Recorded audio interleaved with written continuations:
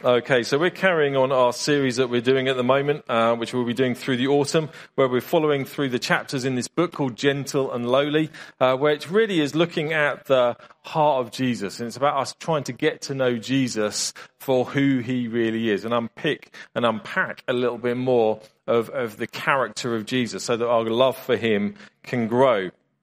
Now I just want to first of all ask you a question. Have you heard of the condition called imposter syndrome? Is that something that you've come across and you've heard? Yes. If you haven't, then basically what it is described as, it's when you have a persistent internalized fear of being exposed as a fraud. Okay, so a kind of situation that you're in that you think, hang on, I'm in this situation, but if everybody really knew, then they'd just see me for the fraud that I think I am. Yep. How many people ever feel like you're in that sort of situation sometimes in your life? Quite a few. There you go. Let me tell you one slightly kind of frivolous kind of situation in my life when I felt definitely like an imposter. So back in high school, many of you, it's a hidden talent, but I played the trumpet in the school orchestra. Okay. Now I wasn't particularly keen on practicing my trumpet at home, mainly because once I practiced it at home, and it's a very loud instrument, isn't it? And one of the neighbours later remarked that they thought they heard a herd of elephants walking down the street. And to be honest, that left me feeling fairly self-conscious. So that kind of quite quickly put a stop to me practicing ever at home. So as you'd imagine, if you don't practice a musical instrument, you don't really get very good at it, do you? So I just about scraped grade 3 at the trumpet, and that was kind of where my development finished. But I did play with a couple of mates. We played in the school orchestra. We were first trumpets in the school orchestra. And I mainly did it because I was with a couple of mates, and we had quite a laugh. Most of the time, it was by winding the first clarinets up, who were some girls who sat in front of us and would kick their chairs at moments when they're playing and stuff like that. But it was just basically a bit of a laugh. And we went on a few tours, like around Normandy and stuff like that. So I was more in it for that side of things than I was for my musical expertise. But you imagine, because I didn't ever practice and get very good, my playing ability was quite limited. So probably about 50% of the time I was miming as opposed to absolutely playing.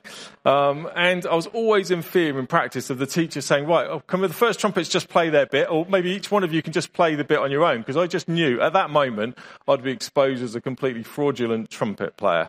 So this is like a public kind of confession, but that's definitely where I've suffered from imposter syndrome. I knew I had this internalized fear that at some point I was going to be exposed as a complete fraud as a trumpet player.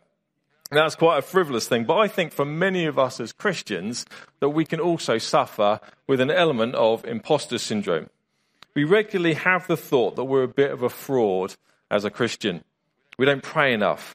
We don't read our Bible enough. We don't show hospitality to strangers, and we don't show unconditional love to others around us enough. Do you sometimes, you don't have to put your hand up, but do you feel like that sometimes? That you think, actually, I am a Christian, but there's something inside of me that feels that actually I'm not really probably good enough, and if everybody really knew, then they would think I was a bit of a fraud as well. We all feel a bit like that. I feel a bit like that at times as well.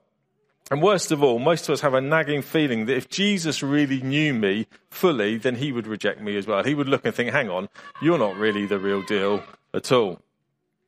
Let me give you a quote from the chapter we're looking at today in the book, where Dane Ortland says this. He says, fallen, anxious sinners are limitless in their capacity to perceive reasons for Jesus to cast them out. We are factories of fresh resistances to Christ's love. Even when we run out of tangible reasons to be cast out, such as specific sins or failures, we tend to retain a vague sense that, given enough time, Jesus will finally grow tired of us and hold us at arm's length. It's true, I think, for a lot of us, isn't it? We kind of feel that even if we can't think of an exact reason why Jesus should kick us out of being a Christian, then actually there's this sense that, he'll finally grow tired of us and he'll hold us at arm's length. I think a lot of us feel like that at certain times. But the reality is that's the last thing we should feel as Christians. And today we're just going to unpack a little bit of why that is the case. So our verse for today comes from John chapter 6 and verse 37. It's the words of Jesus. He's speaking to his disciples, and it's a short verse, and he just says this: all that the Father gives to me will come to me, and whoever comes to me, I will never cast out. All that the Father gives to me will come to me, and whoever comes to me, I will never cast out. That's the words of Jesus. So what's he talking about here? What's the kind of context? Because we always have to look at the context of what Jesus is saying rather than just kind of pulling verses out on their own. Well, the topic he's addressing here is the issue of salvation, what we call salvation. So it's that whole sense of how can mankind be saved? How can we enter into God's kingdom? How can we enter into heaven when we die? He's looking at this whole topic of salvation. And what he's kind of trying to outline here is that mankind is lost in sin. Some of those verses that were read out earlier on in our worship time kind of talk about that, don't they? The fact that mankind generally is born into a situation where we're lost in sin, which means we live for ourselves, we don't live for God, our hearts are against God rather than for them here naturally, and that separates us from a relationship with God. So the majority of people living in the world, unless they have put their faith in Jesus, they are lost. They're lost in sin and they're separated from a relationship with God. So what Jesus is saying is that through his death and resurrection, he defeated sin and death, those things that separate us from God, and therefore made it possible for us to re-enter into a relationship with God the Father ourselves. So through faith in Jesus, we can receive forgiveness for the stuff that we've done wrong before God, and we can receive the gift of eternal life. That's what we talk about when we talk about salvation, and when Christians talk about being saved from something. That's what we've been saved on. We've been saved from that sin that separates us from God, and we've been saved from an eternal life separate from God as a result of that sin. Now, elsewhere in the Bible, it describes the process of us becoming a Christian, or the result of us becoming a Christian, as we're now in Christ. So if you read through the New Testament, some of the letters that are written by Paul and some of the other apostles, he would talk about people who are Christians as being those of us who are in Christ. He talks about being in Christ, not just like we know about Christ, or those of us who have read about him or listened to things about him, but no, people who are in Christ. There's something in the spiritual realm that he talks about has happened when we become Christians. And in various places in the New Testament, when you think about this salvation concept, this idea of becoming in Christ, it talks about it in three different ways. It talks about something that has happened. So in Ephesians 2, for example, it says, For by grace you have been saved through faith. So when we become a Christian, when we take that first moment of saying, okay, I realise I need a saviour. I realise that I'm lost, I'm separate from God, and I'm going to put my faith in Jesus. That moment, there's something happens. There's an interaction where we are saved. There's a moment there where we have found some salvation in Christ. We're in Christ in that moment. But it also goes on in other places. For example, in 1 Corinthians 15, it says, and by which you are being saved. There's an element where we have been saved, but we're also being saved as well. There's an ongoing dimension to our salvation. And then also further on, Jesus says in Matthew 24 that their salvation is something that will happen in the future as well. He says that the one who endures to the end will be saved. So salvation isn't just like getting a ticket from God. You know, you kind of say a prayer, you get a ticket. Right, I've got my ticket to heaven. I can now just carry on and live life how I was before, but I've got my ticket. I've got the golden ticket. It's not like kind of Willy Wonka's chocolate factory. When you get the golden ticket, that's great. You've got it. You've got the ticket to the chocolate factory. You don't need to do anything else. The Bible talks about this concept of us being in Christ as something that has happened, is happening, and will happen as well in the end. It's a dynamic kind of thing that goes on. One way to imagine this whole concept of salvation, a picture, as it were, if you put it, that Jesus offers to us is to think of life being like a massive storm at sea, where all of mankind is naturally in that sea. The storm is raging, the waves are high, and people are thrashing around in the waves. And if you think about those waves being like the sin that we're born into, this separation from God, that's kind of what mankind is like. People don't realise it because they're just going about life and living normally, but spiritually, they're in this storm of sin. And the only way to be saved from drowning in this state is to get into the lifeboat that's called Jesus Christ. Imagine there's this massive lifeboat there, and you know it's a picture, but imagine the lifeboat is just called Jesus Christ. If you're in Christ, if you're in the lifeboat, then you are rescued from that storm. So that's what our verse today is talking about, this whole topic of salvation. It's talking about how we can escape the storm of sin, how we can find our salvation in Christ. And it directly kind of addresses some of those nagging feelings that we have about our Christian imposter kind of syndrome. This sense where sometimes we think, am I really good enough? Is Jesus just going to grow tired of me? Am I going to be exposed to be kind of the weak, kind of fragile, feeble Christian that I think I am, but other people don't necessarily think I am as well? So what Jesus is saying in our verse here is that everybody who comes to him for salvation, everyone who jumps into the lifeboat that is Jesus Christ, he will never throw them out of the boat. That's simply what he's saying in this verse here. He's saying that everybody that comes to me, whoever the Father gives to me, whoever comes to me, I will never cast them out. He's never going to grow tired of you. He's never going to think, hang on, there's not enough space in this boat, we need to chuck a few off. Or, the ship's kind of listing to one side, we need to get rid of a few people. They're not really very good Christians. Let's get rid of them, make space for some people who might be better Christians. There's never a moment that happens. Jesus says, I will never cast you out. If you come to him in genuine repentance and faith, then he will never reject you. Even if you mess up in the future, you make mistakes or bad decisions, he will never cast you out. What we're looking at this morning is a promise from the lips of Jesus himself that's recorded for us to be encouraged by, to be strengthened by, and to find amazing peace and comfort in. It's a promise from Jesus that we can cling on to. That if we have genuinely come to him in faith and repentance, and we're genuinely in Christ, he will never cast us away. Dane Ortlund in his book says this, for those united to him, the heart of Jesus is not like living in a rental property. It is, in fact, your new permanent residence. You are not a tenant, you are a child. His heart is not a ticking time bomb. His heart is the green pastures and the still waters of endless reassurances of his presence and comfort. Whatever our spiritual accomplishments, it is who he is. That's amazing, isn't it? That should bring us amazing sense of comfort that when we come to Jesus, it's not this kind of temporary thing. If he has enough of us, is it, it's on a knife edge. He will never cast us out.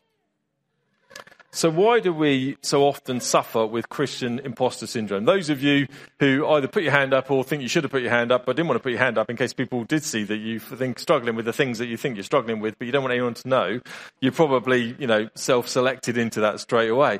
But why do we struggle with this? Why do we as Christians often struggle with this sense of an imposter syndrome? I think for a few reasons. Firstly, I think it's because we don't truly know Jesus' heart towards us a lot of the time.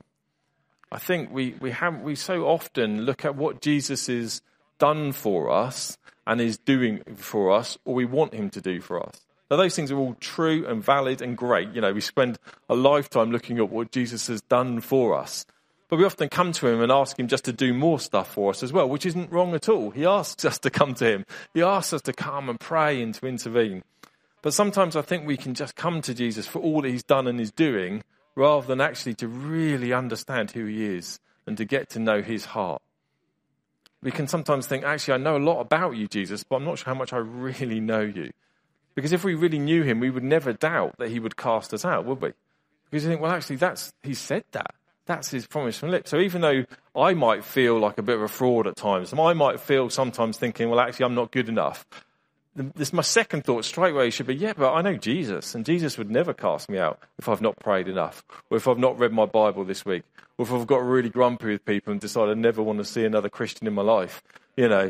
Jesus is never going to cast me out. He might not say that's okay, and that's fine, carry on in that grumpy kind of way, but he might say, well, actually, we need to work on that, but that's not a deal breaker. I'm never going to cast you out for that. Our second thought always should be, no, he never would. Why? Because we know him so well. And I think sometimes we've got so much, even as Christians, as the church, we kind of come to faith and we fall in love with Jesus. And then quite quickly we turn into, what can he do for us? And there's a bit of a Western mindset, I think, which we have to break. We have to dig in and get to know Jesus more and more for ourselves. I think another reason why we struggle with this imposter syndrome is that we just project our own experiences onto him, don't we? Maybe you struggle with rejection in your life. Maybe you've been rejected by people close to you, or people that loved you, or people that you thought were your friends and suddenly you found they weren't your friends anymore. Or people that got a bit fed up with you and didn't want to spend any more time with you because we project that onto Jesus, don't we? We have this sense where actually, maybe you just don't really like yourself a whole lot and think, actually, I annoy myself, let alone other people getting annoyed with me. I wouldn't blame Jesus for pushing me away. Or my experience has been that actually after a little while, people do get fed up with me and they don't want to be my friend anymore. Or someone said to me, I'll walk with you throughout life. And then 2 months later, I never saw them again. And we project that onto Jesus, don't we? We take our earthly experiences of friendships and relationships and we project them onto Jesus. Well, that's happened to me in life, therefore Jesus must be just like that. But that's obviously wrong, because Jesus is way above any human kind of frailty in terms of relationships. And we must get to know Jesus for who he is and not project onto him some of our own experiences and issues. And thirdly, I think we just haven't really allowed the gospel to sink deep enough into our hearts. I'm more and more struck by this at the moment, that actually we just need to allow the truth of what Jesus has done to really sink into our hearts. That we really have been forgiven for all sin before him. That we really have been given new life not just now, but something that goes on into eternity. And that's not just head knowledge. That's not just like, technically I know that's true. That should, when we allow that to sink into our hearts, it really should transform us completely. It should transform how we relate to each other. It should transform how we deal with things and situations and deal with life, because we're seeing it through the lens of the gospel all the time. If I've allowed the gospel, the truth of what Jesus has done, really, really to sink deep into my heart, then it helps me when I need to forgive people who have wronged me. It helps me when I need to overlook offences that I feel like, it helps me to overlook. It helps me to get life in perspective when I see troubles around me and think, what's the point? Where's this all going? And it helps me to frame everything and think, no, but it's about the gospel and the centrality of the gospel. And that changes everything, because even though the world might be falling apart, Jesus will one day come back and restore it and bring in his kingdom in the new heavens and the new earth. And the gospel changes how we view all of life. But I don't think for many of us, we've allowed that really, really to sink deep into our hearts. Really to sink deep on a daily basis to change us. And therefore, one of the outcomes is that we often just rule ourselves out all the time. We think, I'm a bit of a fraud, I'm not good enough. But when we really get hold of the truth of what Jesus has done, we shouldn't ever think like that. We won't naturally think like that, because we realise what he's done and how that's changed everything about us. A.W. Tozer, who was an American sort of writer and church leader many years ago, wrote this. He said, what comes into our minds when we think about God is the most important thing about us. We tend, by a secret law of the soul, to move towards our mental image of God. This is true not only of the individual Christian, but of the company of Christians that composes the church. Always the most revealing thing about the church is her idea of God. I think that's really profound. I remember reading that many, many years ago and being struck by that. What comes into our minds when we think about God is the most important thing about us. What comes into your mind when you think about God? It's the most important question that you could ever answer, because it will shape how you respond and how you live your life. And if for all of us, none of us have a complete picture of God, which is why we need to give our lives to digging deep into the Bible, into understanding him more and to walking with him and growing, because the more we have a clearer view of him, the easier it will shape our lives, not in circumstances, but in our walk with him. It helps us to avoid the minefields that are put down for us to blow up our relationship with God. Even at this kind of current time, we've had a strange old 18 months, haven't we? And I think we're still going to have many strange months ahead of us. Even for us as a local church, everything's been thrown up in the air, and churches everywhere, we can't meet in the same way. Things have happened and we've not had the same contact with each other. And even for us as a church, we've had storms going on, and, there's leadership things that we're looking at and changing. And it's easy at the moment to take our eye off the ball, isn't it? We know that there's learning to happen. Things that happened, things that haven't happened. We could have done more of this. We could have done this differently. We could have done that. There's loads of learning and things to happen, to take place, that we need to humbly do, even as leaders, and say, okay, we might have got that a bit wrong there. We could have done that a bit better. We need to humbly learn that. And we are doing that. And even things within the leadership where we're looking and saying, look, actually, things need to shift a bit. We want to create a different culture. That's all going to happen. But do you know, the hope for us and the hope for our town isn't a fresh vision for the local church, a different leadership structure. It isn't about this happening or that happening. The hope is the gospel. That's what we have to make sure is front and centre in all things. We mustn't allow our eyes to taken off the ball by things that legitimately need to be sorted and looked at and changed. But if we don't have a gospel-centred mindset, then we'll just go off track again and again.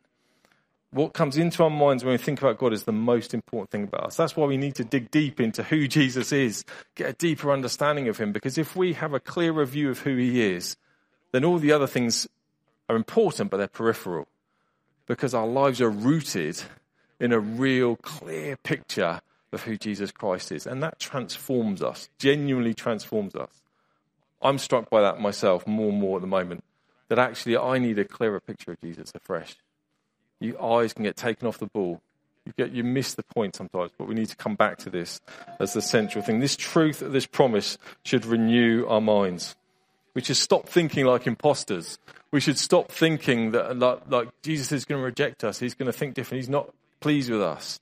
And instead, come again and again and again. Memorize today's verse. Take it. Just, take that verse and just memorize it to yourself. Whoever comes to me, says Jesus, I will never cast out. When you have doubts this week about whether Jesus is really very pleased with you, or whether he's had enough of you, or whether he's a bit bored of you now, coming again to him saying that you're struggling, or coming again to him saying, I don't get it, what's going on, or I'm upset, or I'm offended. When you think, he must be so bored of me, remind yourself, whoever comes to me, I will never cast out. What an amazing, amazing promise that really is for us. And if you're not a Christian here this morning, then my encouragement to you is just jump into the lifeboat. It's that simple, really. Jesus Christ is the only one who can save us. No one, we can't save ourselves. We can't live a good life and expect to be saved. It's not about good people won't get into heaven, but forgiven people will get into heaven. That's what Jesus said. And the only way to find forgiveness is by jumping into the boat of Jesus, finding our faith and our salvation in him. Imagine for us all the freedom we would feel if we allowed this truth really to sink deep into our hearts. Imagine how free we would feel if we really allowed that truth just to change us. Mining deeply into Jesus, who he really is and how he feels and acts towards us is transformative. Let's take what we're looking at on these Sundays and really dig them into our lives. Get stuck into the Bible. Allow truth to change us. It's not knowledge. It's got to be heart change, hasn't it? Let's just pray, and then we're going to come and take communion together as a way of responding to God. Lord Jesus, we thank you for the incredible truth that you've given for us in the Bible. Lord, we want to thank you for the revelation of who you are that you've given to us in this. Lord, we know that we miss the point so often, Lord, that we love you, Lord, we want to follow you, but we know, Lord, that we're a bit hopeless at it most of the time. Lord, and that's not just saying, I'm a worm or I'm hopeless, Lord. It's just, Lord, recognizing our frailty, but recognizing you're amazing. Lord, I thank you that you are the lifeboat for us. And Lord, that as those of us who are in Christ, we know we can have the reassurance that you will never cast us out. Lord, we want to be a people that just grow more and more deeply in you. Lord, we want our lives to be changed more and more by you. We want it to be shaped by what you think about us, the truth of what you have done for us, the knowledge of really getting to know you for who you are. Lord, we want that to transform us, Lord. We don't just want to live respectable lives. Lord, we want to live lives that are Christ-like. Lord, we want to show your love to the world around us. We want to show your love to our family, our household, Lord, our neighbours, our work colleagues. Lord, we don't want that to be just telling them stuff. We want it to be a life that just exudes you and your love. So help us to grow in that. Help the gospel to change us more and more, Lord. Help us not to ever get bored with that or think we know it all, Lord, but allow it on a daily basis just to transform our heart and our attitudes, Lord, so that we become more and more like you. That's our joy, Lord, to do that, and our opportunity, and we want to do that. Help us, we pray. Amen.